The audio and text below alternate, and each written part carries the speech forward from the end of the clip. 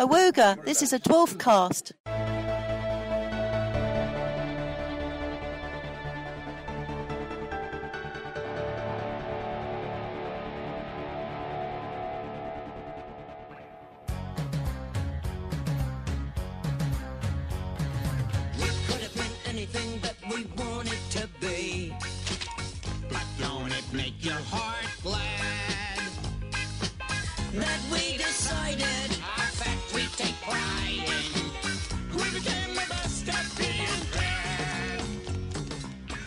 Hello and welcome to the Ganymede and Titan non-instant reaction dwarfcast for Series 11, Episode 1, Twentica.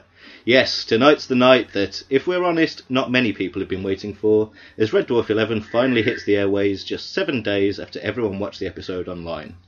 Nevertheless, we've got all the reaction to Twentica coming right up, first impressions of the newly launched mobile game, and special correspondents will be reporting back from the Leicester Square fan screening. Plus, most excitingly of all, we've got an exclusive interview with guest star Rebecca Blackstone.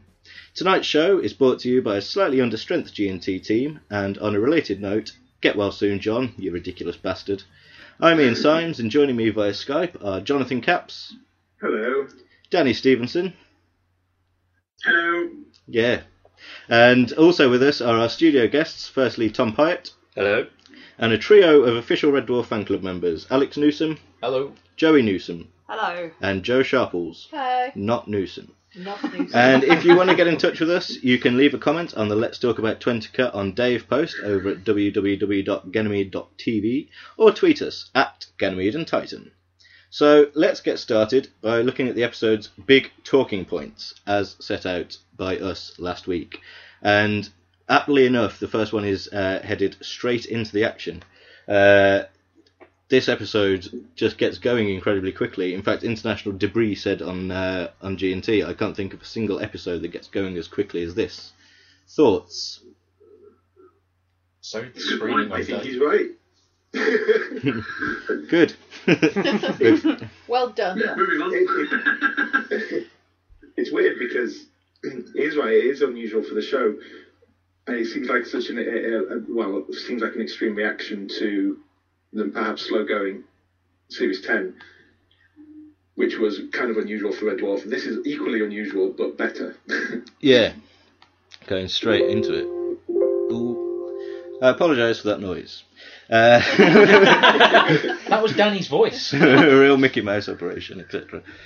Yeah, so it goes straight into the plot. We're straight on board Starbug at the start. And the jokes keep coming thick and fast as well. And it's very Series 6 style, isn't it, that opening scene? Yeah, I would say so. I think Series 6 is the closest that Red Dwarf has got to that kind of immediacy.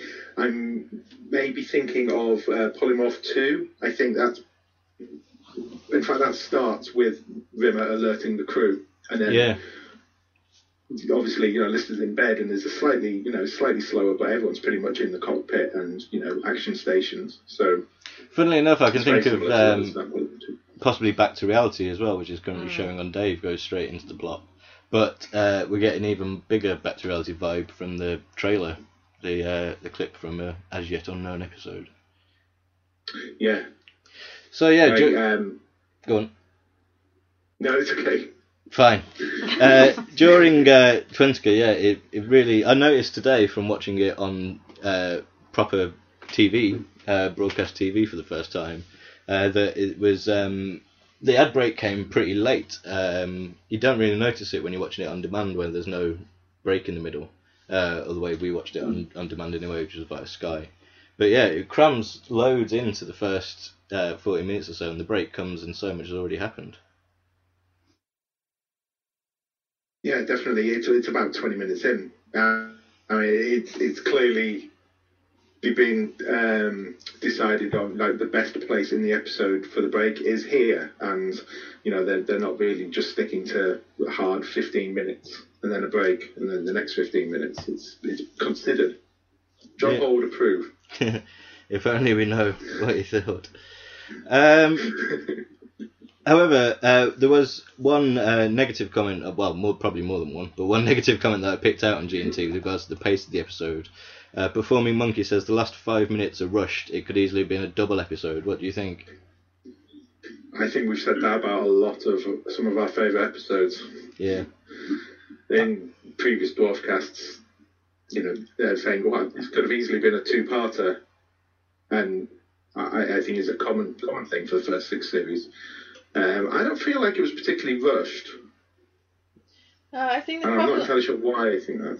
I think if it had been a two-parter, you wouldn't have had that straight into the action at the beginning. You would have had them messing around on Red Dwarf doing like nothing, because they would have stretched it out more. So I think that would have negatively affected the episode for me anyway. I can't quite identify what you would have beefed up to make it a two-parter. It could have maybe done with 40 minutes, or it could have existed in 40 minutes quite comfortably, but like an hour's worth of Red Dwarf, probably not. Which I think is pretty much the sweet spot. Multi-parters have not been Red Dwarf's friend over the years. No, they haven't. No, I don't think they've ever really worked as a thing.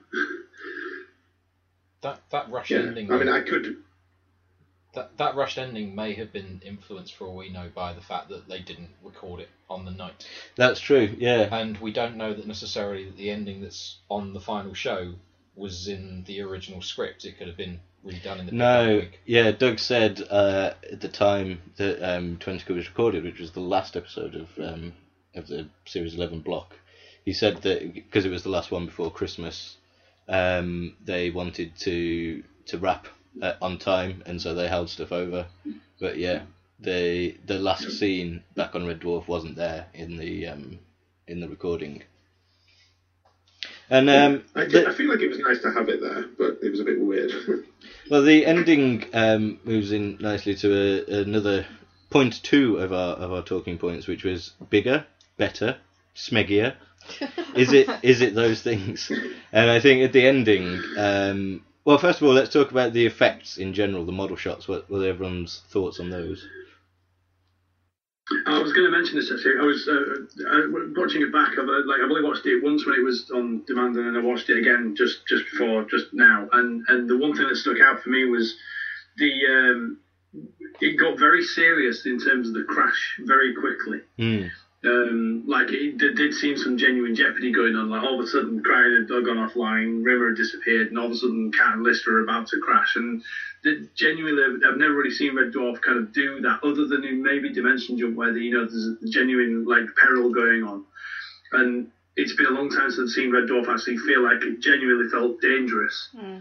Like what they were doing actually felt like they could genuinely get hurt here. It was just, I don't know if it was the shots and the way they're tilting the camera angle so that everyone's diving, that kind of thing. I think that was really well done. I think it was really well shot.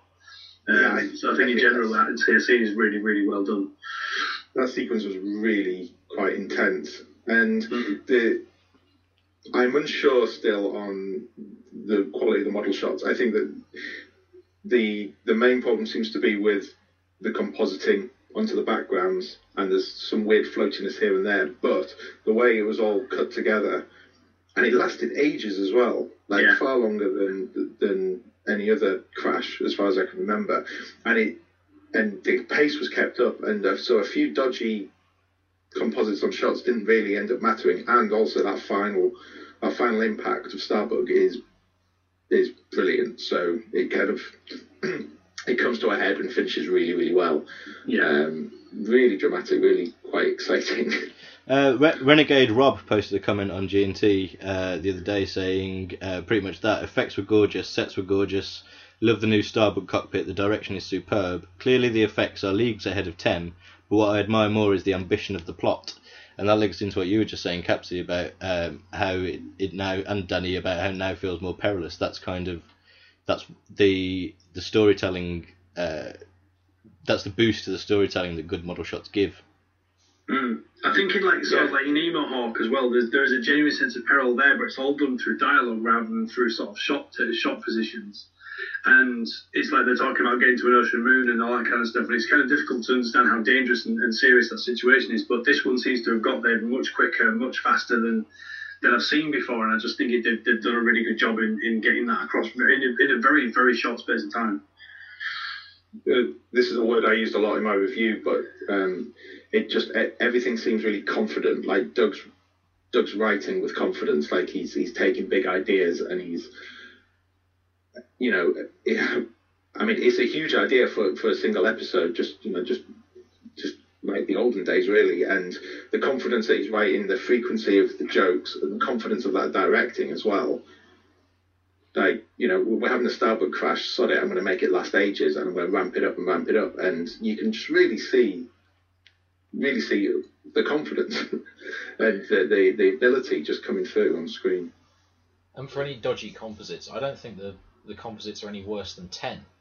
No. Necessarily. I think at their worst in 20K, they're probably on a par with a lot of what was in 10. And the composite was the problem with those model shots.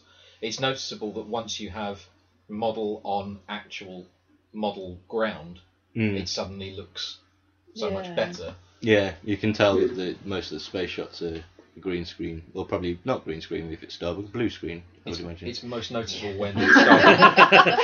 It's most noticeable when Starbucks flying towards the ground. Yeah. Space you can get away with it slightly easier, but. Yeah, I think the bit that jarred with me the most was the timey-wimey swirls. I quite enjoyed that bit, to be fair. It makes a nice gif.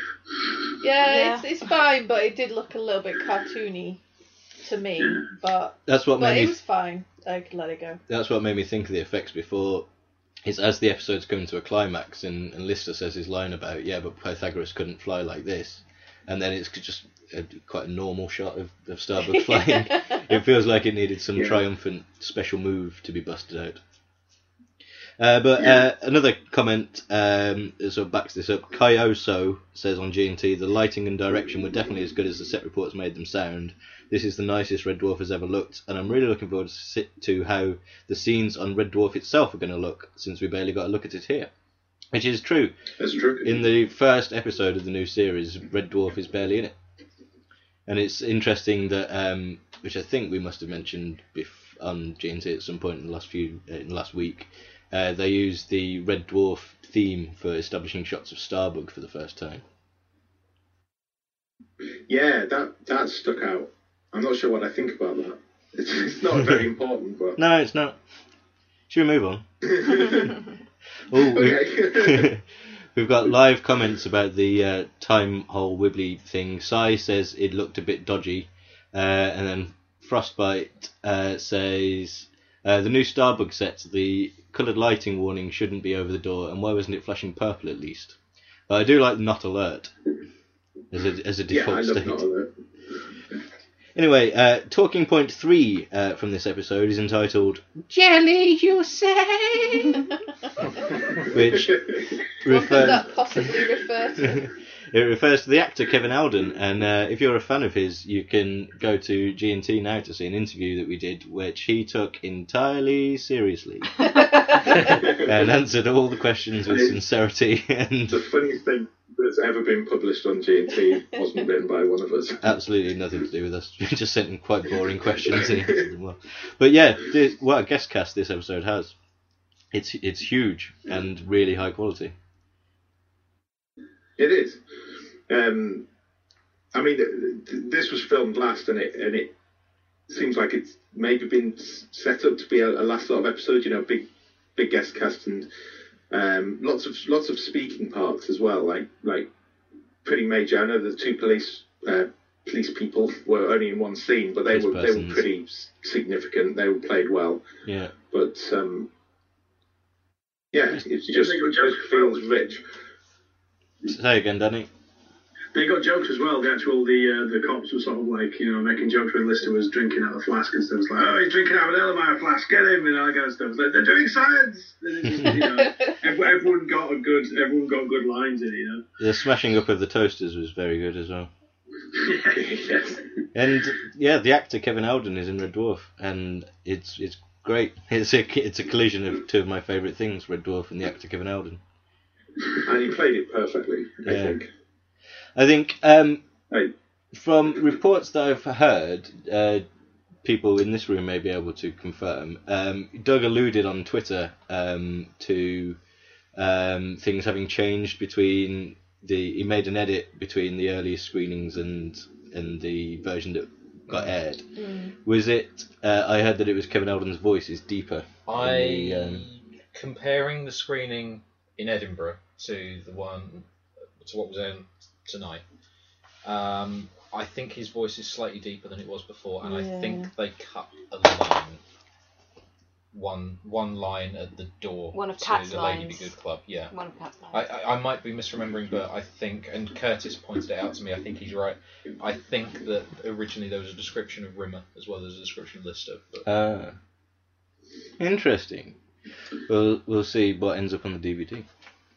But I'm in two minds really. Go on. Sorry. No, I think we were about to return to the same point. Shift, because it works the best for the character. Like I quite like the aggressive pitch shift when it comes to the character, but I do want a kind of a cleaner feed of Kevin Eldon's voice because he's such a brilliant vocal performer. Yeah. It's one of his things really. Well, it goes back to the slightly tedious debate that we had on G&T last week about whether villains should be scary, funny, both, or whether they can be both. And I think it's it's there to boost the scariness at perhaps the cost of the comedy. But then again, does it make it funnier when they have their little lover's tiff that it's coming from this creepy robot voice? Yeah, it does, definitely. And the little Eldonisms don't get lost in that scene either. When he says a really good idea, you can hear him perfectly with that. And also, it doesn't matter if he's got a pitch shifted voice when he still has Kevin Eldon's face. Yes. And the cutaway or the look to the side is the funniest moment in the episode for me. Do you notice in the background as well? When he's saying that, it doesn't mean that we can't have fun, and I wasn't considering it, but that's a really good idea. The Suan Braun policewoman lady is doing evil agreement faces in the background as well.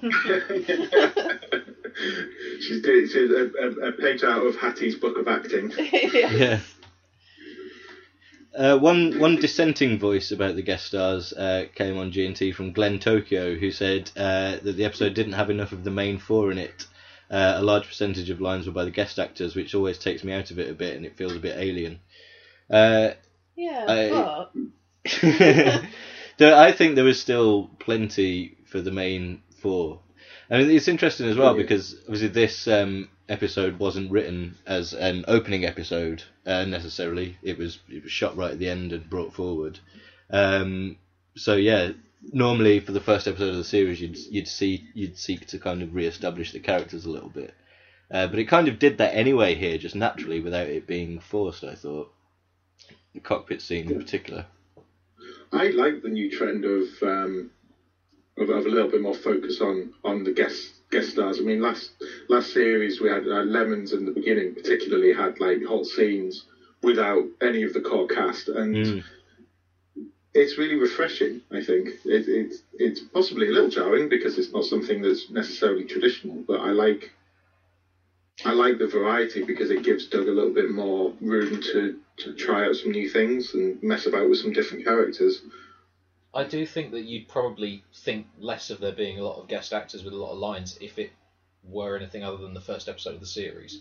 And I know that they've said that they didn't have an order in mind, but I find it difficult to believe that they ever thought that Twentica originally thought that Twentica would be anything other than the end of series, especially when Doug was talking at BAFTA about siphoning money off of Samsara to pay for Twentica, because they knew that would be the expensive episode.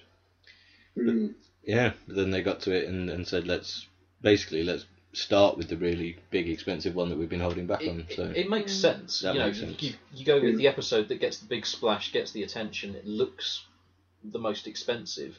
You want the first reviews are going to be the ones that matter. They're going to be the ones that get the most attention. So that's why you do it. How it affects the rest of the series, you won't know till the rest of it's gone out. But. No.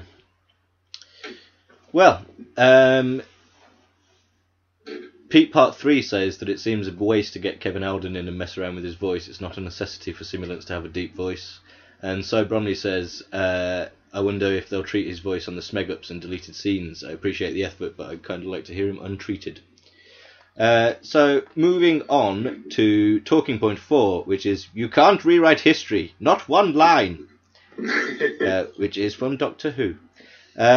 So yeah, this is my point that the Expanoids went back in time, the crew followed them, they changed history so that all technological development stalled in the 1920s, and then at the end of the episode, all the Expanoids got wiped out and the crew went back to their own time, but none of this was fixed.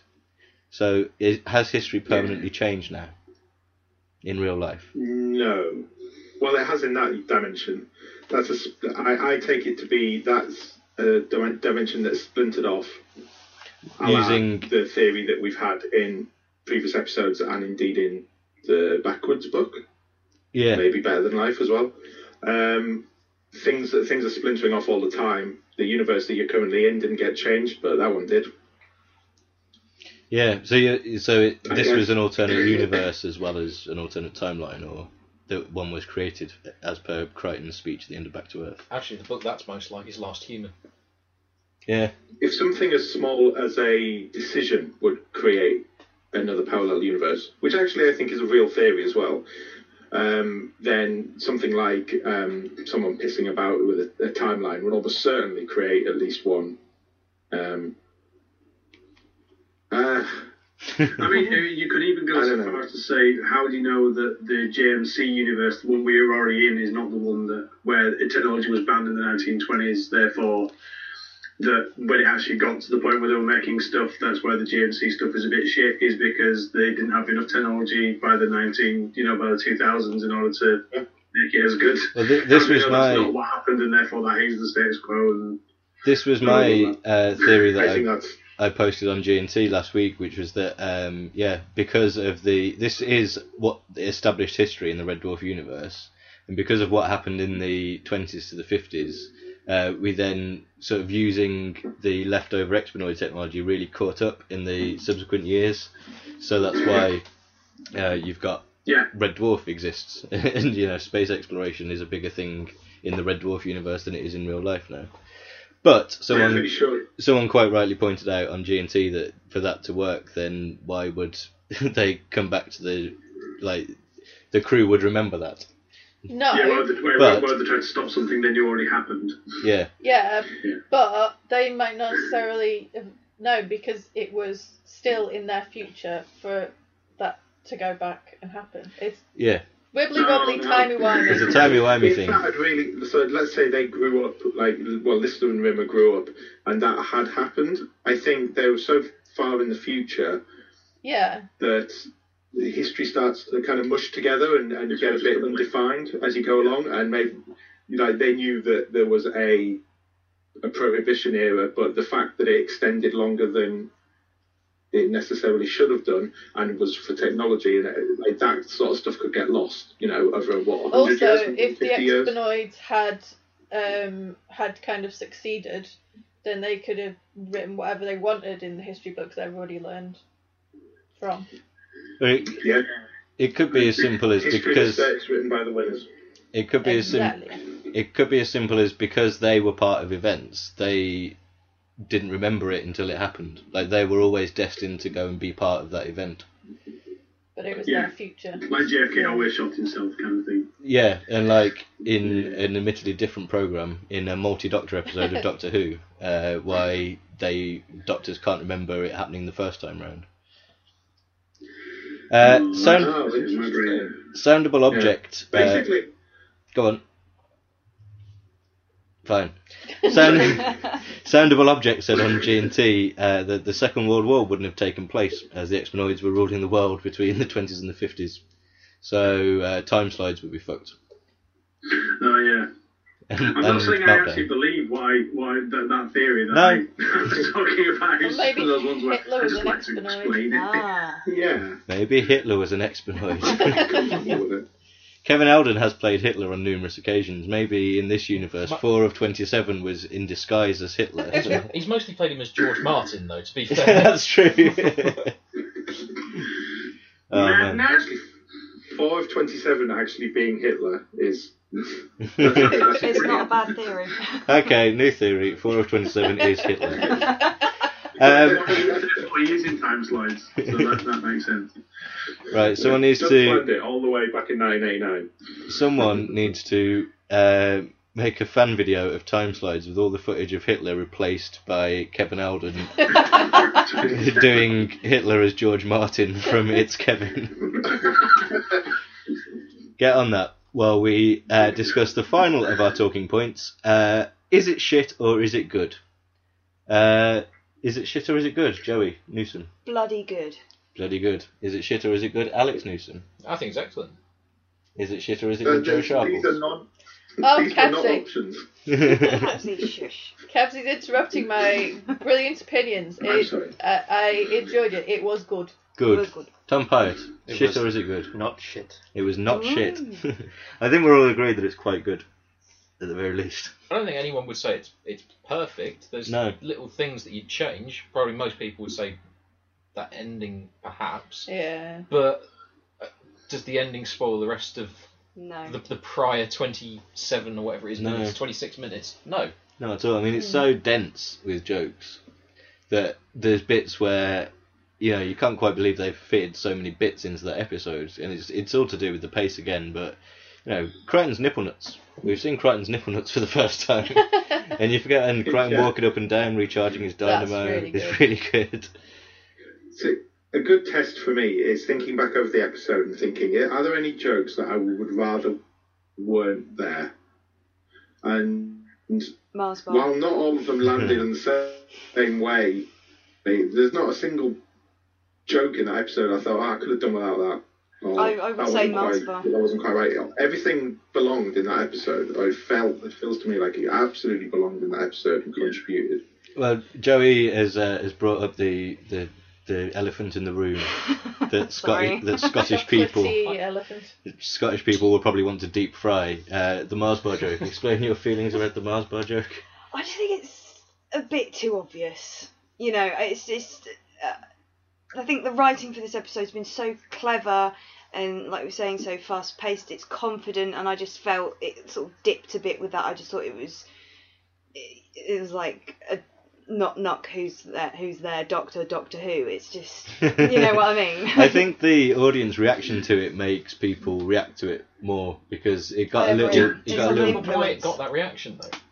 Not particularly. It's because that with Cat going around spraying, that took ages, Mm. and everyone was sort of tense waiting for the next line, and it was the fact that it was a joke after a long silence, Yeah. Right. and Yeah. just the visual of him constantly spraying the fire extinguisher. That's why it got a big reaction.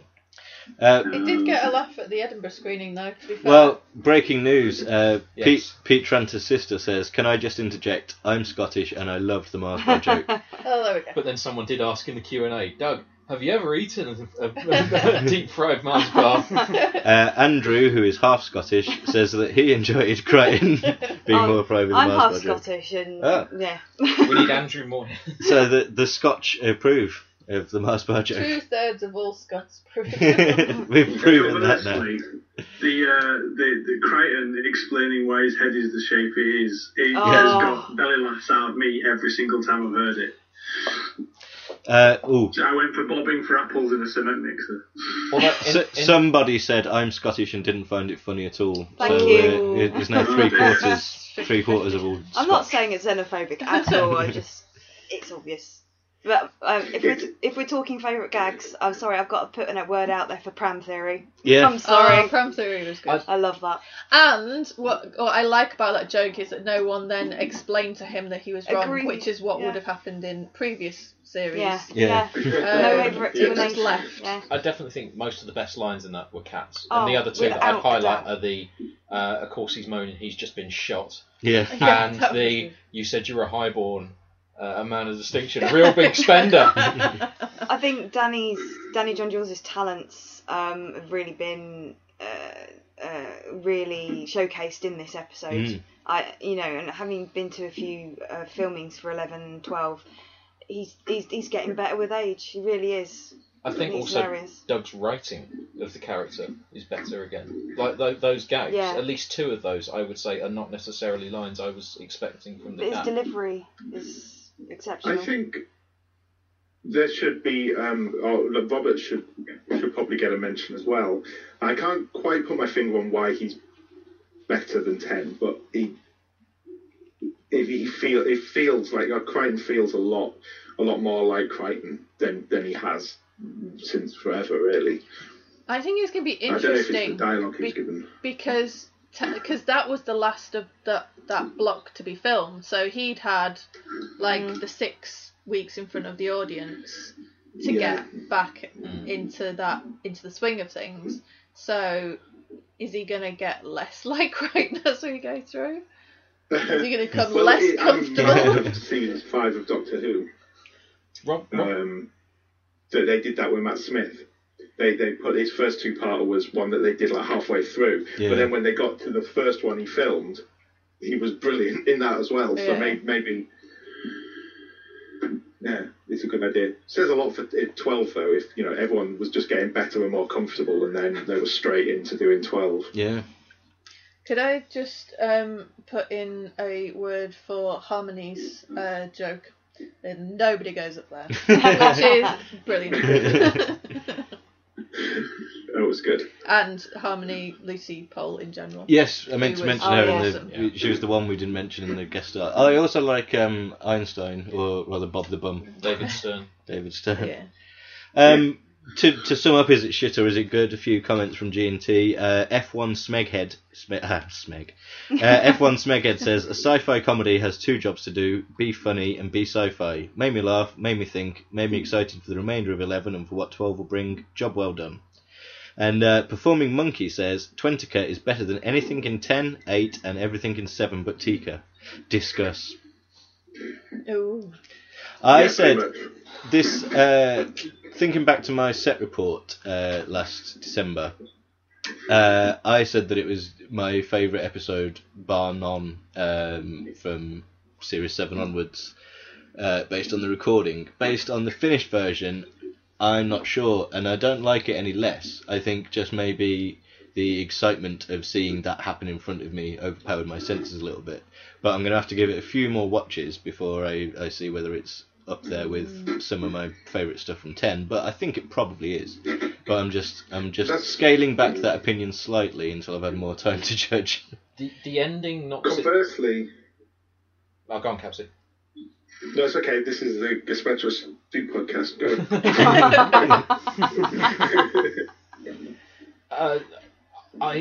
The ending that has gone on the end of the episode has sort of slightly knocked it back from the recording for me. I think I expected something slightly different, but it doesn't bother me. But it just takes it back ever so slightly from where I was at with it. But I don't know that I can really compare it to, say, the beginning, because they're such different episodes. If the beginning is a sort of very low-key affair, as a lot of Series 10 is, Twentica's 5, 6. Yeah, they're totally different periods of the show. How do you compare them?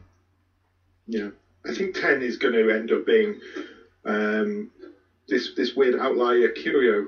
I mean, if Twentica's any indication, and we're going to keep getting these really, really strong, like 6 vibes and 5 possibly based on the trailers, then 10's going to end up occupying a really strange place. But I mean, conversely, from what you were saying, Ian, I've watched it quite a few times now. I didn't see it recorded, so I've had that kind of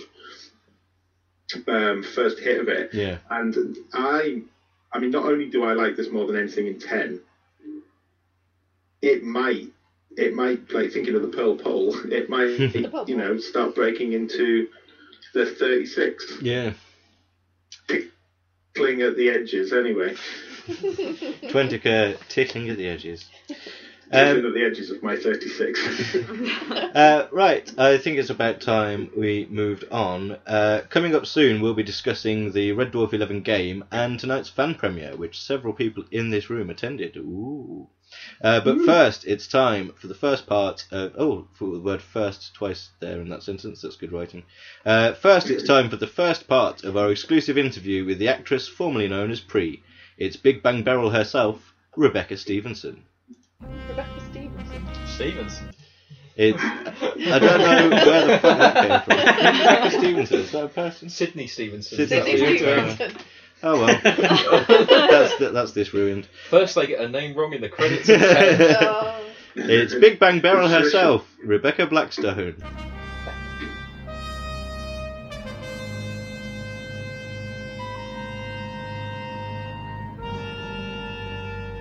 So, Rebecca, welcome back to Red Dwarf, and welcome back to Ganymede and Titan. It's been 4 years since our last chat. What have you been up to in the last 4 years? Goodness. Start off with an easy one. Oh, wow. What have I been up to in 4 years? A lot and nothing at all in some ways. I've done a couple things here and there, done some voiceover stuff here and there. Had a little baby. Hey. Yay! And Well, don't cheer too loudly, otherwise she'll wake up and this will ruin the whole thing. That's true. And she's already been to the Red Dwarf set, so... Starting them young.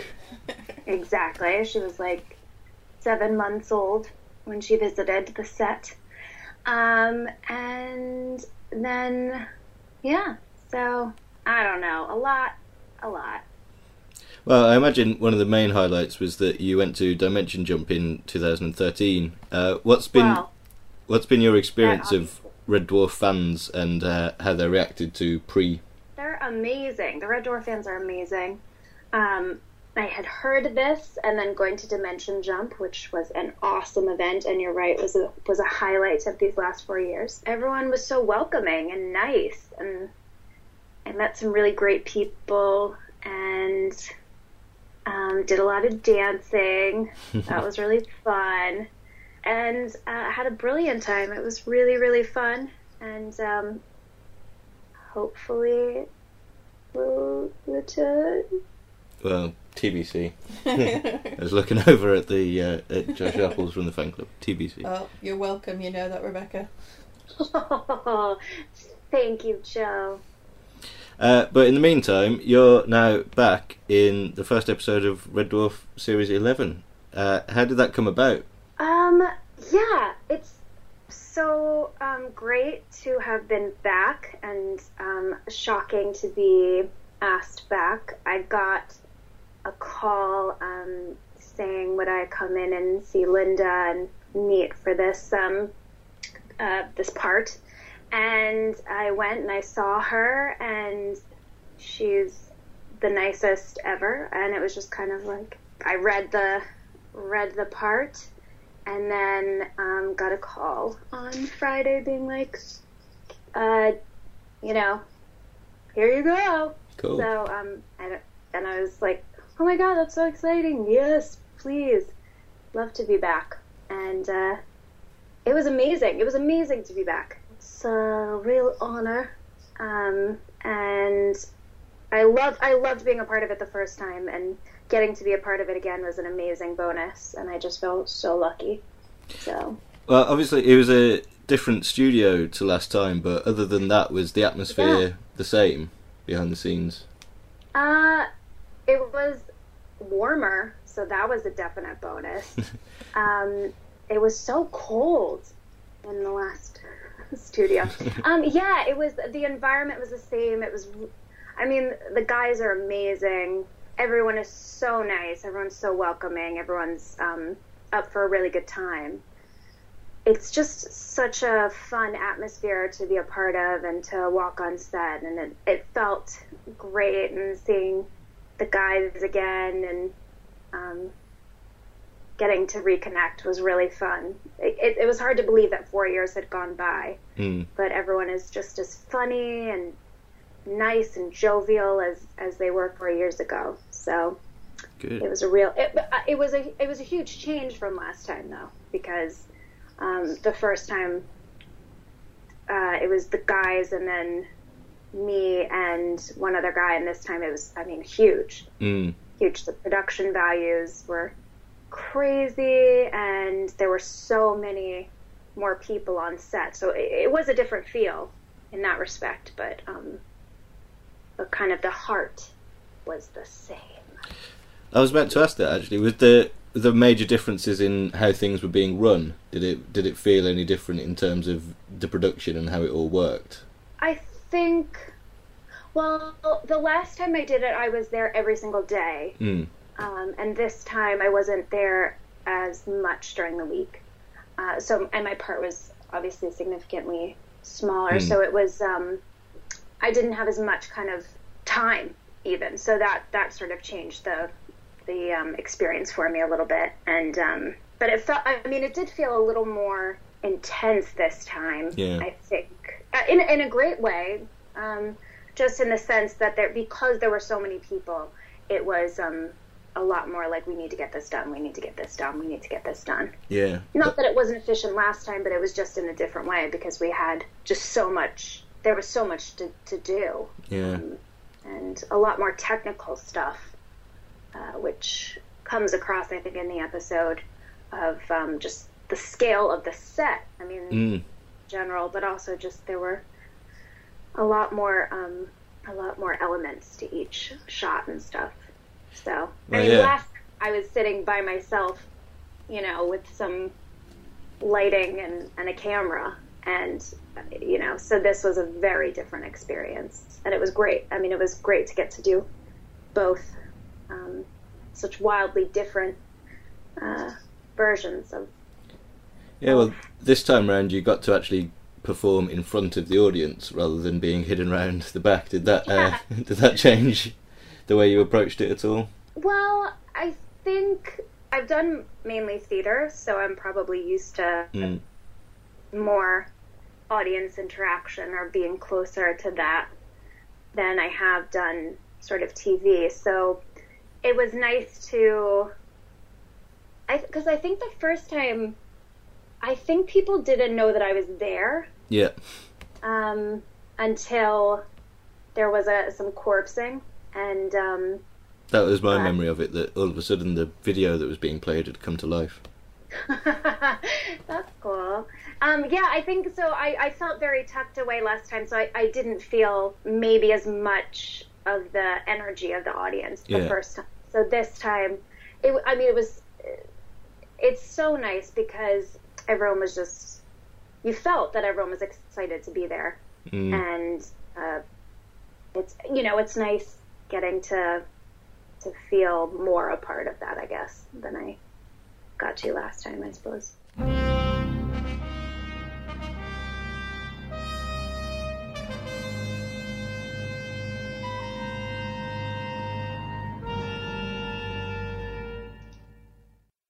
And the second part of that interview will be coming up later in the show. Sorry if it was a bit quiet, as some people have said. When we do the proper edited version of this, I'll make it a bit louder. I think it was just that was quieter compared to us. So anyway, first, before the second part of that interview, it's time to talk about the fan screening of Twentyker and Samsara that took place in Leicester Square tonight. And official Red Dwarf fan club representatives Joey Newsom and Joe Sharples were there. Talk about it. All right. We were there. It was good. Doug was there. I've had a look at some of the pictures since we left because we are, we wanted to get back for the Dwarfcast. We missed the actual screening, so I hope you're grateful, guys. Well, it seems that Samsara is not coming out now till tomorrow, so you have actually missed out on a chance to see Samsara real early. So thanks for that, everyone. Cheers. So we got to have a quick look around before they started letting people in. If you would like to have a look at the official Red Dwarf fan club Twitter, we have tweeted some photos. That's at TRODFC, I believe. That's correct. Toadfuck. They had a few props, so they had like a bazookoid and some other guns. They had a big old stand-up with the faces cut out of Rimmer and Lister so that you could stand behind and have photos taken. So naturally we did. So obviously we did that. There's some nice little bits of theming. So they had like the cups were leopard lager, like designs on the outside, which was nice. And they had a bit of merch there on sale as well. They didn't have everything. They didn't, but they had a good selection, and Yeah. of course it's attendees' only chance to get it Mm. before Yeah. the official shop ships the merch, which I believe is going to be in October. October. So I know, Joe, you picked up a 11 t-shirt, I picked up a T-shirt. and it's very nice. Did you pay for it afterwards? Yes, of course you did. So yeah, so they had a few bits there, and that was nice. That everyone was at the screening got a free Goodie bag. little goodie bag, which is nice, and they had little Red Dwarf themed snacks out on everyone's chairs. Did you try the curried popcorn? No, I left them No. for people that were sat there. I don't think I would have done, even if I was offered, to No. be Curried honest. popcorn, and was it mango chutney poppet flavoured Yeah. popcorn, which actually Poppadoms. sounds quite Yeah, nice. that's fine. That would have been fine. They also had some exclusive production shots Yes. in the frames. If you've ever been to the Prince Charles Cinema, they usually have film shots all the way up the stairs and outside and things like that. And they were all replaced with Red Dwarf 11 and 12 sneakily production Yes. shots, which were really nice. So we've not seen any of those before. Yes. Really gorgeous. You can see those if you go to the fan club on Facebook. Just search for the official Red Dwarf fan club. You did a Facebook Live video where you could We did. get a good glimpse of those. Also, in the spirit of friendly cooperation between fan sites, I will point out that at Gazpacho Soup RD is also a good place to see those photos. The ones that were outside anyway, because you swung by. Well, it's like 5 minutes away from my work, so Yeah. I went by thinking, I remember what happened with the Series 10 screening. Things turned up early and no one knew what to do with them. So, yeah, they had Starbug and Scutters and all that sort of stuff just propped outside the building, waiting to work out where they could put it, while people ran up and took photos quickly and got selfies with Scutters. So we got a good look at the Starbug model outside. It really sounds like the kind of atmosphere that we had at the Series 10 premiere 4 years ago, but that was the day before, and so... Yeah. I The would other- say it was a slightly nicer atmosphere. I would Yeah. say because although the 10 premiere was fantastic and it was kind of like the first of its kind to be done for Red Dwarf, really. It was a press screening and there were lots of celebrities there and things like this. This was pure fandom, and it was so buzzy, and everyone just had massive smiles on their faces.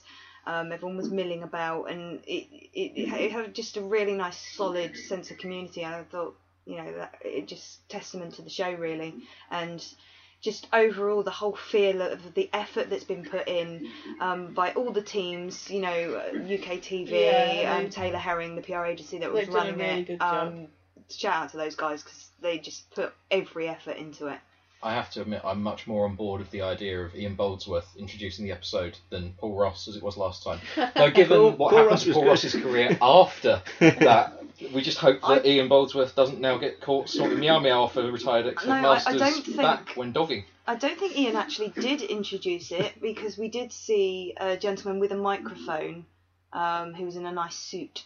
I'm not sure. I know he was given something. Yeah. He was given like a piece of paper that he seemed to be, which looked like he might have to read something. I don't know. Basically, yeah. we don't know. So Because we're you just weren't there, yeah. no, we're guessing. We got asked as we left. We did. You're not staying. We Yeah. did receive some tweets with pictures of what's his name? Ian Ian Boldsworth. Ian Boldsworth. Was Ray Peacock. He got married to someone called Boldsworth or something. No, No, that's his real name. I know. There are photos of him doing an introduction. Yeah. Oh, okay, fair enough. Yeah. So I think that was it. But yeah, so Kerry Waddell was there, and Doug was there. Danko. Dan Cove. The few faces Matt we the saw. floor manager. Yeah, Matt the floor manager. John's Mad wants to know, were Eternal there? Gary Bushell? Sadly not. No. Red Dwarf. Oh, maybe they were late. I don't know.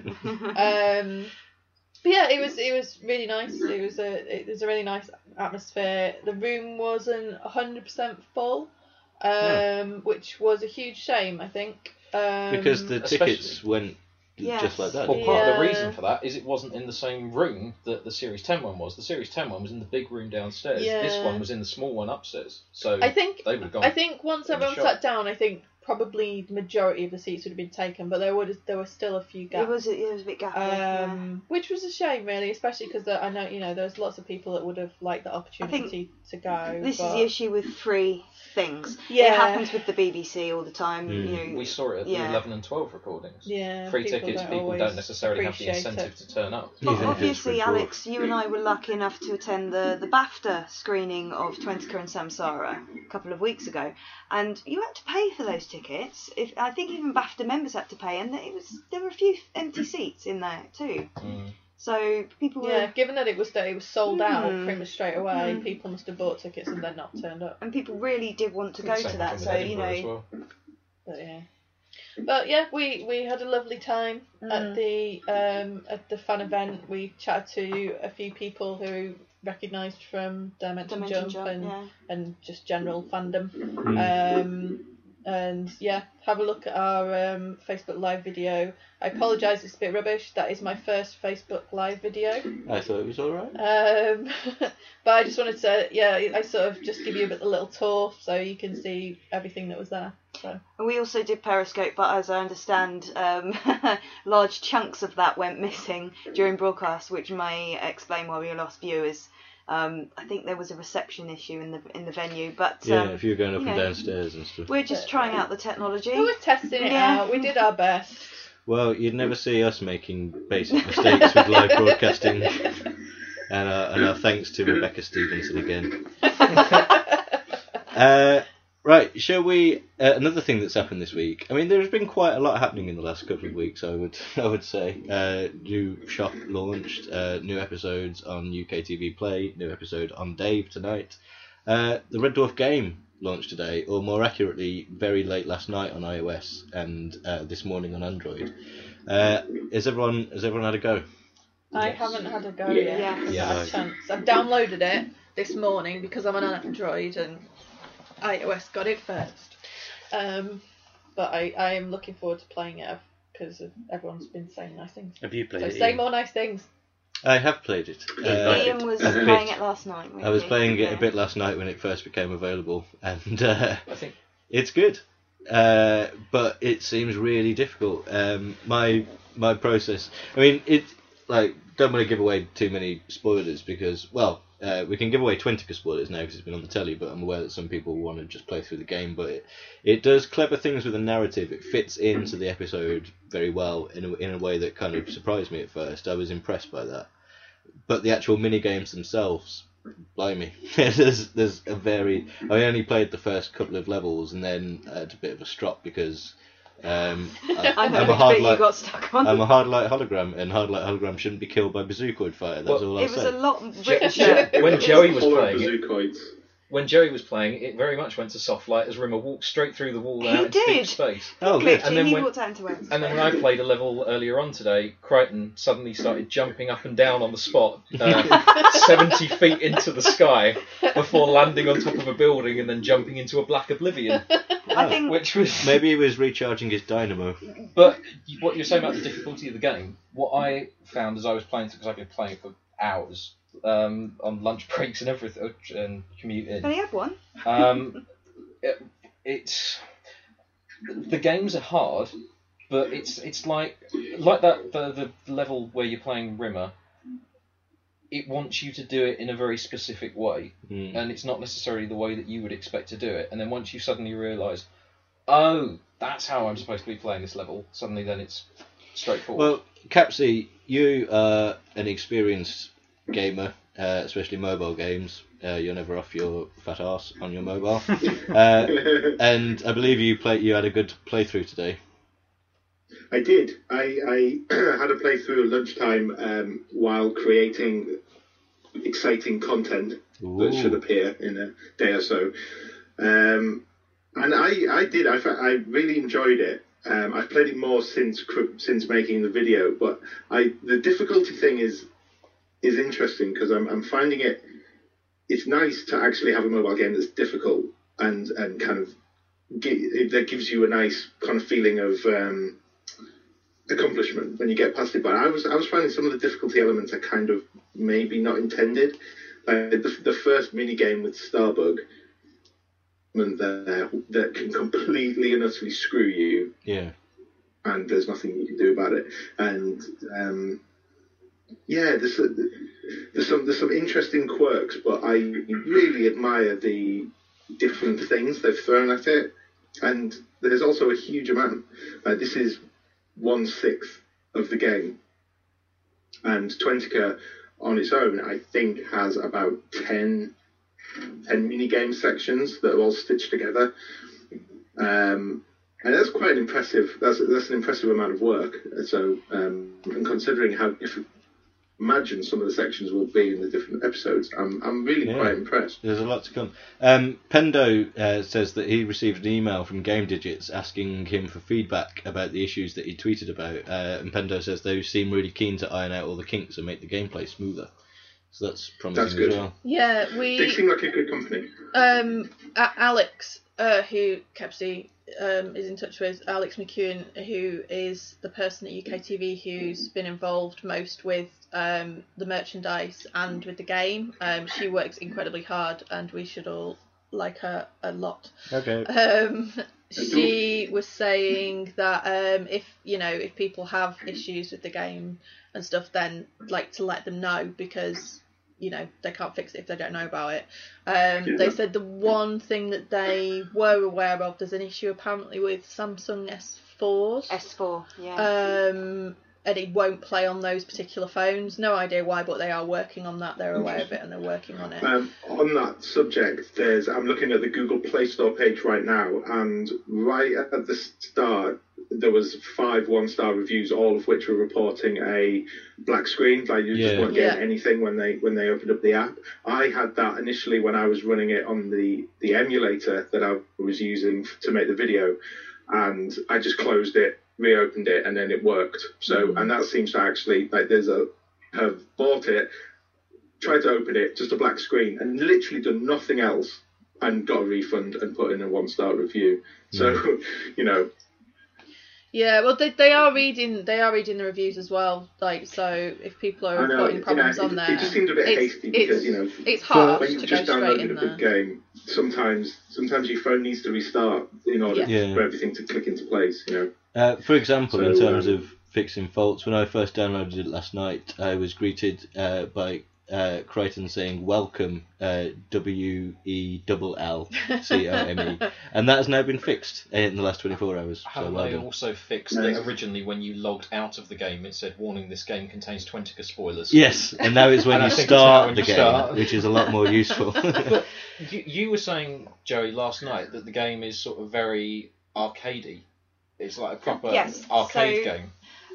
I love my arcade games, as you know, and one of my favourites is the Jurassic Park game, and the way that it's the first level specifically, obviously not going to give away too many spoilers, but the way that it plays, that level would feel so right in that's immersive style of arcade game, where you sit in a booth and the screen's curved around you.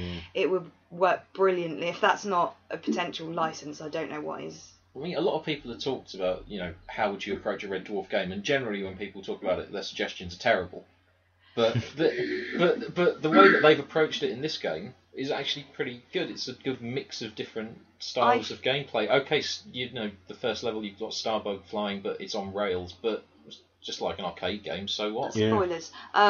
It's the first level. I would say that I have been floored by it, by the quality, by the richness of the game, just so much more than I expected. And this isn't because I got low expectations, this is purely because tie-in mobile games are never really anything to write home about, but this really is, and it's just so rich. And it's way better than your average. Even if I am stuck on a certain level I can't get past. There's even some little bits when they're doing the cut scenes with the Twentica stuff. There's some little things in there that are nice touches. When they're playing the message from the Expanoids, the mute symbol. It just suddenly stops, and then you have to click it again, and suddenly the mute symbol flashes up and on and off.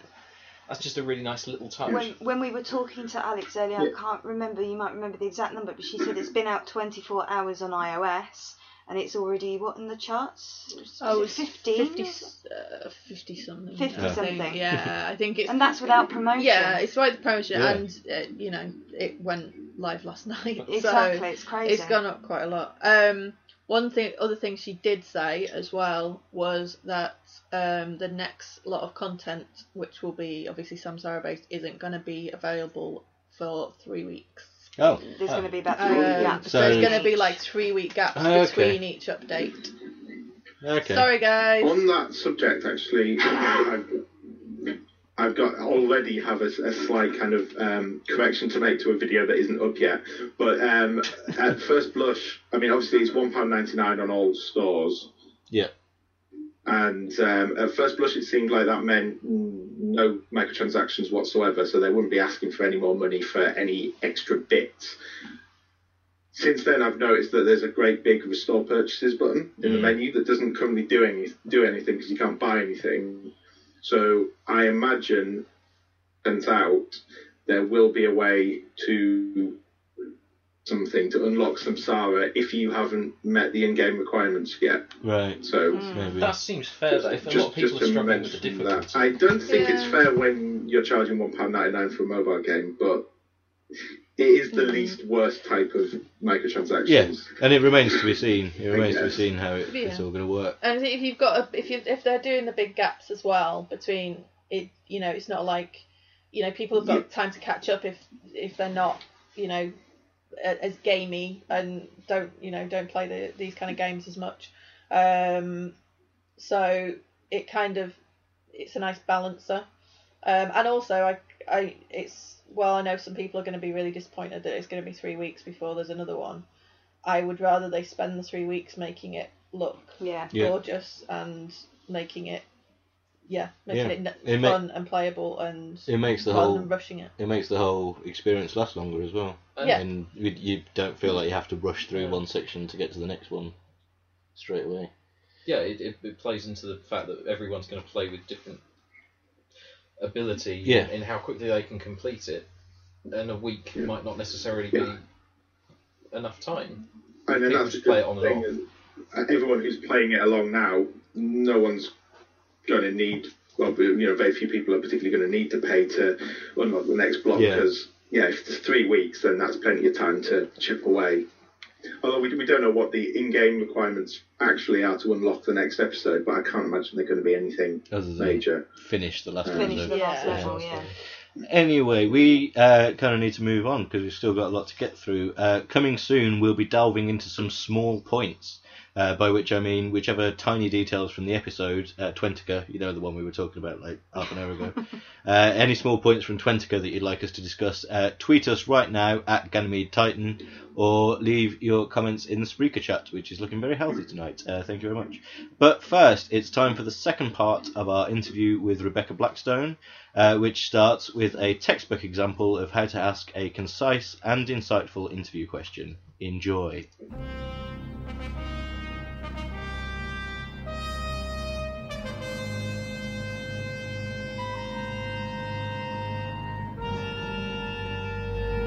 You mentioned that you weren't there as much during the week, but did you get enough rehearsal time on the night? Because I was at the recording and I remember the scene where you have to convert the club from being a science den to being a gin joint. It looked like it was a really well choreographed move. Did you have time to sort of figure that out between you all?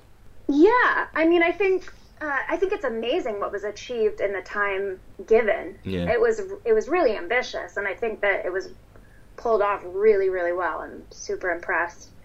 Because in theater you would have had 4 weeks to figure that out, and there we had maybe a few hours, if that, to kind of figure everything out. I mean, that's kind of the excitement of it too, is that there's it was like, here we go, and then yes, we did have time to look at it, and we did have time to rehearse it. We had a day of rehearsal before so we had tech rehearsal, and then we had the rehearsal the morning of the live performance, so there was time. And I don't think he could have done that without any rehearsal. That would have been mayhem. Yeah. But I really do think it's amazing what they were able to choreograph in that time. It was really, really, really cool. And I believe as well that there was a bit that you sort of threw in on the night, extra little bit of flirting with the cat. Yeah. That I don't know what came over me.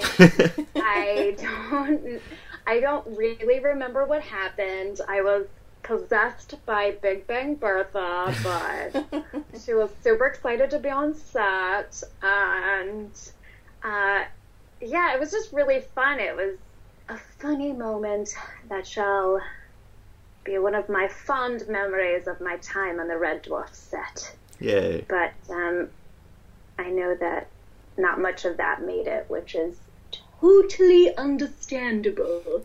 There's a nice little bit. There's a nice little cutaway. Well, that's good. But yeah, it was fun. It was fun. You got to work closely with Lucy Pole. Yeah. And was it nice for someone else to have the complicated dialogue this time? It was kind of nice, yeah, I will say. I mean, obviously, the crazy thing is I still remember, I think, all my lines. Because they were so tough. So I remember I just practiced them and practiced them and practiced them. So I still have them embedded in my memory. Some freeze dialogue. I suspect Lucy will have that dialogue in her head for a very long time. But she did it. And she was amazing. She was really... It was fun to watch it, to see, I think, how it comes across to other people. Yeah. You know what I mean? Just getting to see... and she was excellent. I mean, she's fantastic to work with and a really great actress. And I thought she was just great. Yeah. And but yes, of course, it's nice to see when someone has such tricky dialogue, and seeing it trip off the tongue was very impressive. And what did you make of Kevin Alden, the comedy legend? He's hilarious. He's hilarious. But, you know, I mean, with the best comedy people, it's just so effortless. And he was just so funny. It was great seeing him work and how just... He kind of, in a way, didn't really break character, you know? So it was interesting to see that. And, but how funny that his character was, and how I loved being in that room. Yeah. I mean, who doesn't love being in a room with that much comedic talent? Oh, it must be good. Bouncing about. Well, you were there, you know. Yeah. Wasn't that fun? It was funny. I mean, they're great. Yeah, I remember, Kevin Alden improvising several different versions of his line on the night. I think that's such a, you know, that's such a talent. I don't think I have that, but it was great seeing someone who just knows what's funny. Yeah. And have you seen the finished episode yet? I have. What do you make of it? It's incredible. It's beautiful. Visually, it's stunning. It's amazing.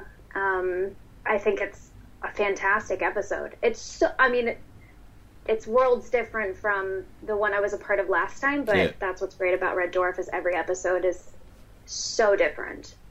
But this one, it's, as I said, it's just visually stunning and very funny, if I do say so myself. Very, very funny. Well, that seems to be the consensus from the fans as well, so yeah. Oh, that's good. It's a good episode. That's good. They are extremely important, so their opinion very, very, very much does matter. Good. So it's good that they find it funny. You found it funny? You've seen it, right? Yeah, it's great. I said in my set report at the time that it's possibly my favourite episode of the last 20 odd years. No. So, really? Yeah. That's amazing. That's great. And it's all thanks to Big Bang Barrel. Which is a great character name to have on your CV, by the way. That'll be... I love Big Bang Barrel. Well, she wasn't actually named that. She was Woman de la Nuit when I first found out about it. But Big Bang Barrel. I kind of want to do like a cabaret act in Big Bang Barrel. You know? And she's fun. Fantastic. But, I'm glad that you liked the episode that much. Was it... Sorry, am I allowed to ask you a question? Fine, turn the tables. So, excellent. So, Ian, tell me, what is it like when you see the episode, when you're watching the in the studio audience, and then you see it? Was it how? Well, there's nearly. How was that? versus the finished product? Well, there was nearly a year in between, basically 10 months, and so there's little bits that you remember and there's little bits that you forget about, and so it's an odd experience. I found with Series 10 that the episodes that I didn't watch recorded, I reacted better to when they were broadcast on the night, because they were completely fresh. Whereas you do get a little bit distracted when you're watching back an episode that you've seen recorded, and you're trying to remember what happened next, and your mind starts to wander a little bit. But yeah. And did you know at the time when you were in the studio audience that this was going to rank so highly in your favorites? Yeah, my impression on the night was that it was a particularly good one. It's just the fact that it's a really tight plot, it's a really coherent story from start to finish, and there's no messing about. And yeah, comedically really good as well. Great guest stars, obviously, present company included. Oh, and thank you. And yeah, just Kevin Eldon being in Red Dwarf is a big plus point as far as I'm concerned. Yes, that is pretty awesome. So that's it is a great story. It really is a great story. And cool. Yeah. Well, good to know. I'm so glad to see you back on Red Dwarf, and it's great to have you back on our stupid podcast as well. It's the best podcast, excuse me. Oh, that's true. Yeah, thanks. Thank you for talking to me, and it's so good to be back. Yay. So good to be back. It really is so fun to be a part of. Well, Rebecca, have a safe onward journey. Goodbye. Oh, bye.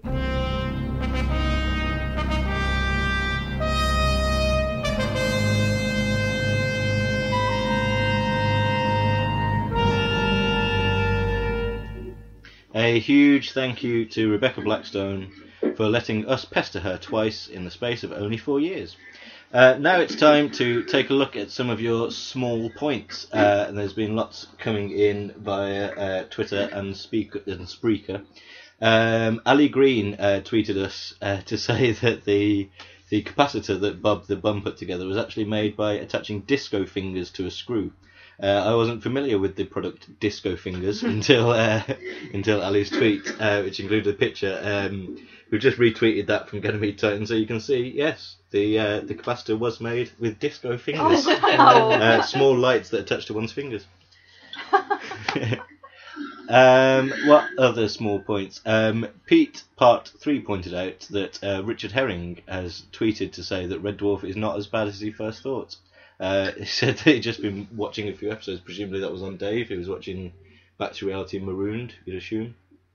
So let's see if we can interview Richard Herring about his newfound love of Red Dwarf. Are you going to sit him down Clockwork Orange style and force him to watch it? Well, we've ripped off so much of his material over the years. It's only fair enough. So some more small points. Jonathan F. Young, aka John's Mad, points out, at the recording, Rimmer being teleported out and kidnapped was actually done live to the audience, which freaked us all out. We could hear them in the Starbug set but not really see into it.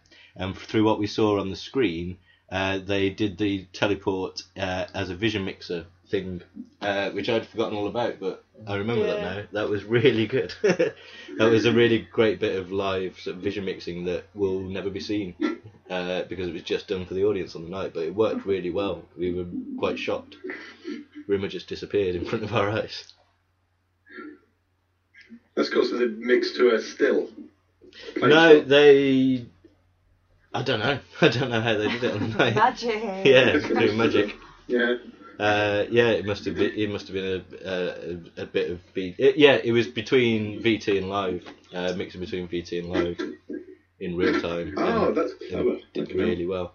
John's Mad also says another point from the night is that they cut out Crichton's sax solo, which when during the scene where the Expanoids go into the just before the Expanoids go into the speakeasy, and what's her name, Suan Braun. Suan Braun's cop. It's just after the line about putting his head in a bobbin for apples and a cement mixer. she asks him what he does, and he says, "I'm just playing with the band, ma'am." On the night, in a deleted scene, he demonstrated that with a sax solo, which I believe was a original cue from Howard Goodall, because I think he tweeted about that at some point. We hadn't mentioned for spoiler purposes. I think Howard tweeted Robert saying good luck with the sax solo, and then that got cut, so will presumably be on the DVD. I'm quite glad that the other thing that got cut was cut. The good deleted scenes are stacking up for this episode. What was cut, Alex? There was an extra bit of them getting away at the end. It had them driving off after they ran out of the Lady Be Good Club.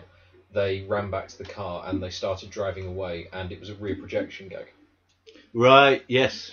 Oh, yeah. Which was funny, but it takes you entirely out of the episode because suddenly it's a rear projection gag. I did think at the time that was maybe just a temporary thing for the night that they were intending to replace, but yeah, you don't really need it. In the end, they just cut from them leaving the club to being on Starbug. Someone tweeted the other day, I can't remember who it was, so sorry if they're listening. Someone tweeted to say that they'd spoken to Doug at one of the screenings about it, and Doug said exactly that it just took you out of the world. That's why they took it out. Right. Yeah. Maybe it was a 50s movie, or like a kind of silent movie, Prohibition era movie pastiche that didn't really come across. Oh no, that's exactly what it was. Exactly what it was. But the problem was that it just suddenly, it was out of world. And there's a little bit of fourth wall-y type stuff in the episode, talking about the not being afraid to resort to hackneyed old cliches. Which again seemed to be controversial on G&T because some people don't like there being comedy in Red Dwarf. But I liked it.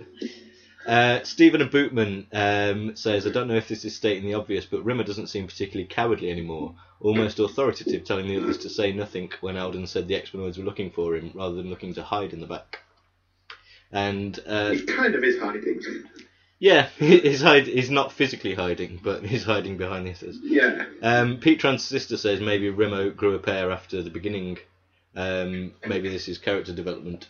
He's not that far though, because I mean, he's talking about he's not going to negotiate with them, and then as soon as he finds out that they've got him, he's absolutely prepared to negotiate with them. That's pretty cowardly. There's that yellow streak. Yeah. Maybe it's not outwardly being expressed so much. But then it's more rounded, human, naturalistic characterization. Charactering, that's a word. Andrew asks, as his small point, will we ever learn what happened after Series 8? No. No. Doesn't even matter. No. No, it doesn't. No. What happened after Series 8? No, 13 Andrew. years of trying to get a film No. Pete Tranter's sister points out that the end theme is in mono, not stereo. How strange. I have not got the ears to cope with that. But Danny? You have two though. I do have two ears, yes. Danny. Mono, or is it dual mono? It must be dual mono, because otherwise it'd only be coming out of one speaker. Yeah. Yeah. But yeah, it's something's happened there. Dan Pendo Pendleton, does anyone else think the X-Menoid ship looks very similar to the crashed Nova ? Ship that we saw in the trailer? Possibly the same model redressed, or the same ship in another episode? Well, that's interesting. I never thought of that. I like the redressed idea. That sounds... Yeah, I think it's extremely unlikely to be the same ship. Like in story, be the same ship, because we know that 20K was recorded last in Series 11, and I don't think Doug has gone on record as saying that all the stories stand alone and there's very little in the way of running threads throughout the series. It's not like a Gunman Rimmerworld situation. I mean, it might be true that it might be a redressed version of that ship to be the Nova 5, but it's obviously not part of the story that it is the ship. That obviously it's meant to be another ship and not an X-Menoid ship, and that's what we take away from that. Yeah. Danny, I believe you have a small point to raise. Yeah, my small point was Lister, not for the first time, has been given the opportunity to stay on Earth and won't do because of the jeopardy of Crayon. Yeah. I thought that was an interesting little thing. Like, that is kind of a throwaway thing, but it's actually quite a big deal for Lister. Like, he had the opportunity to stay on Earth and he chose not to again. It's also a really nice detail from Doug. Yeah. We didn't need that explanation, but it was nice. Yeah, it was just a very weird thing to all of a sudden. It's like, oh yeah, Lister's could be on Earth. He could, like Rimmer's even saying, you could stay here. And he's actually been nice about it, and he's actually been genuine, and and then he realizes that he can't stay either. But it's the fact that Cryan can't survive. Therefore, I'm not staying here, and I think that's really nice. I think it's a really interesting bit of characterization there. So. Well, they always say, like, there has been points, like people talked about after Series 10, after Lemons, why didn't they just stay there? And I think various things over the years, like the progression of the show and the way Lister has matured over the last however many years it is in universe now, it's really hard to pin that down. But, at a basic level, things like saying the slime's coming home, referring to Red Dwarf, is like, Lister is aware that not any version of Earth is home. He'd rather be on Red Dwarf crucially with Crichton, Rimmer and Cat than be on his own on a version of Earth. And don't forget, originally he had this utopian dream of Fiji, and is any of that ever going to live up to that? No. It's absolutely, you're right. He's a dreamer, and it's just not perfect. It's not perfect, and therefore he won't stay. And now that he's in his 40s, he's a lot more realistic about, actually, I'm probably better off sticking where I am. Yeah, with his buds. He's also talking about Kachansky a lot less, so maybe he's just decided that she's been gone that long, she's probably dead. She was probably quite annoying. She was quite annoying anyway. He's probably better off without her. He probably shrugged and just gone with his day. That's what happens when women die. Flew straight out of Red Dwarf and hit an asteroid. Kachansky died on the way to our home planet. My small point is to look out for Craig's faces in the initial cockpit scene. Yeah.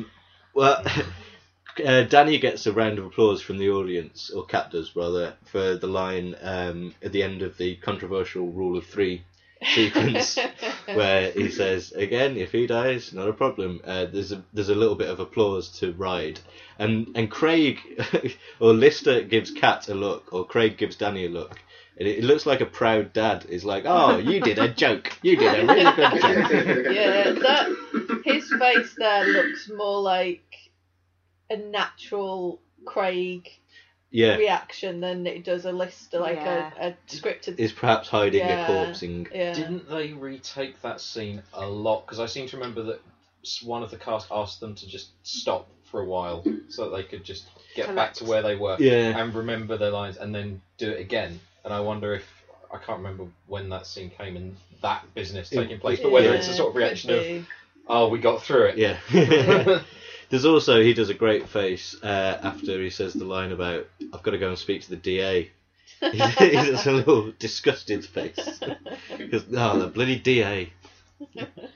And I would also like to state my favourite line of the episode, other than don't say anything, comes, it's something that you may miss, when they're walking off with who they think is Einstein, that turns out to be Bob the Bum. Crichton talking to him on the way off. No one's going to touch your string. We won't touch your string. Your string is fine. That's good. It's bits of Crichton carrying on at the end of scenes, clearly where there are no more lines and he's just waiting for Doug to say cut. That happens a bit. It happens in Back to Earth, where it's, that's not us, sir. It's good. Yeah, I did. I always find them kind of sort of little mini lines, especially background stuff, to be good, and usually it's coming from Crichton or Robert in general, and it's just like when he's sort of saying, "Oh, Socky, other Socky," that kind of stuff. Yeah. Those little sort of weird lines that he comes out with. It is. It's often Crichton more than anyone else.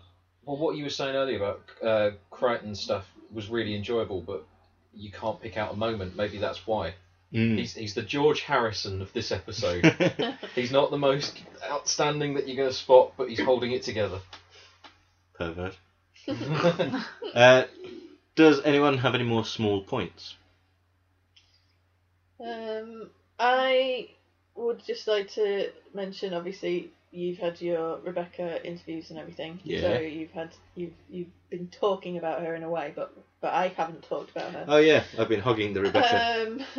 And yeah, I thought she was really good. The ad-libbing that she did when she was like flirting with cat. Yeah. That actually, at the recording, went on for a lot longer.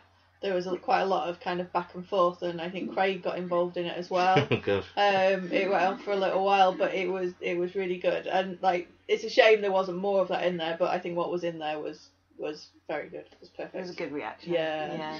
Big Bang Beryl, we love her. The deleted scenes for this episode are going to be golden, aren't they? Oh, yeah. I really We've got hope that. We've got so, Kevin yeah. Eldon's improvs that people have mentioned, and playing the saxophone. One final, I think, small point. Pendo says that he's been confused by Einstein Bob. He wasn't Einstein, but they were told that Einstein walks around with a pram full of string. So how many people are walking around with prams full of string? And the answer is at least two. Yes. Yeah, 2 people. Both of whom look like Einstein. A minimum of 2 people, possibly more people. It could be a Einstein had a thing. twin, Judas. Judas Einstein. Judas Einstein. Right. I have a small point, Yes. since we're talking about faces. Carry on. Lucy Pole's face, after pretty much every single joke out of the 70 million that she gets given in this episode, just really just sold every single joke she made, basically. I thought that was very effective. It's something that could have maybe got a bit tiring. It's like, all right, Doug, calm down with the jokes now, but she absolutely sold every single one. Yeah. So It wasn't overtly, like, it wasn't too sexy, it wasn't too flirty. The way she was delivering the innuendo-based lines were quite matter-of-fact, which made them funnier. They were played straight, but with a quite ridiculous 20s style accent, and a very funny face. Double slit test is quite the euphemism. Well, all the guest cast were American. We'll say it again. Yes, I think maybe one or two exceptions. David Stern, obviously, isn't it? But yeah, they were either American, Canadian, or part American. Which is the same. Yeah. I think Suan Brun is and South South African, but she's obviously worked in Canada and stuff a lot with Stargate stuff. I wonder if, having worked with Suan Brown, Chris Barry would still say that he's never met a nice South African.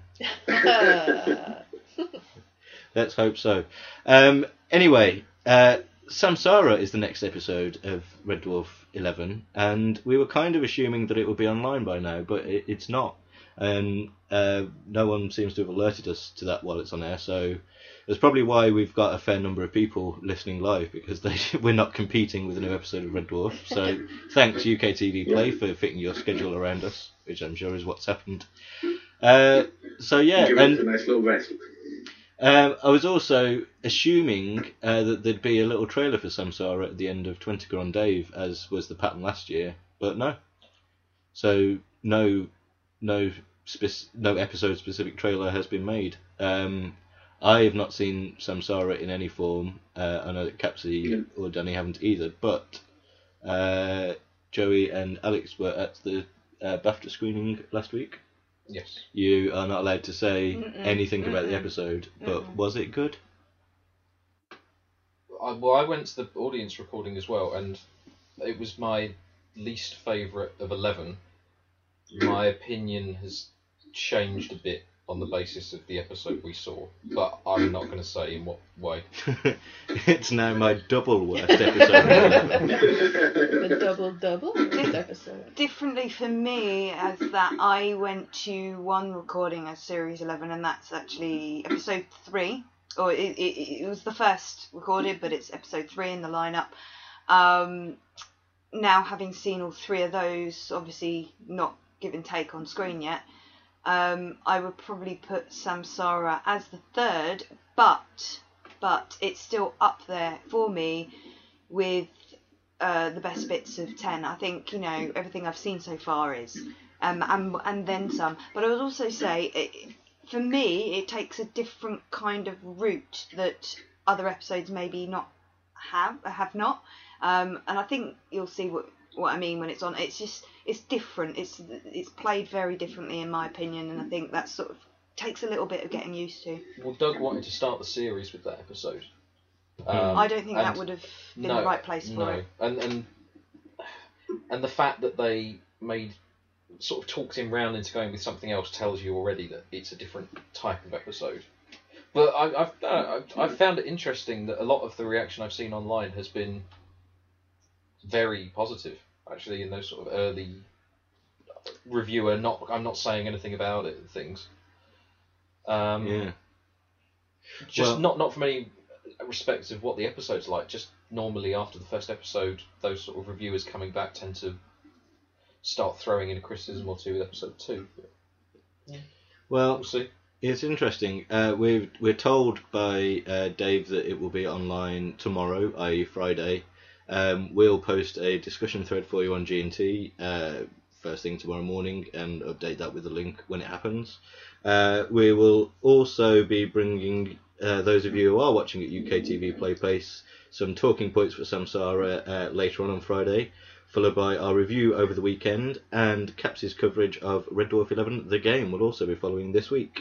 We'll be live dwarfcasting again, this time next week, and if you've missed any of tonight's show, you can catch up on Spreaker right now, or on www.ganymede.tv, iTunes, and all good podcatchers tomorrow. Thanks to our guests, Alex Newsom, Joey Newsom, Tom Pyatt, and Joe Sharples. Another big get well soon to my longest serving friend John Hoare, and thank you all for listening. Until next week, Ed bye everybody. Ed bye.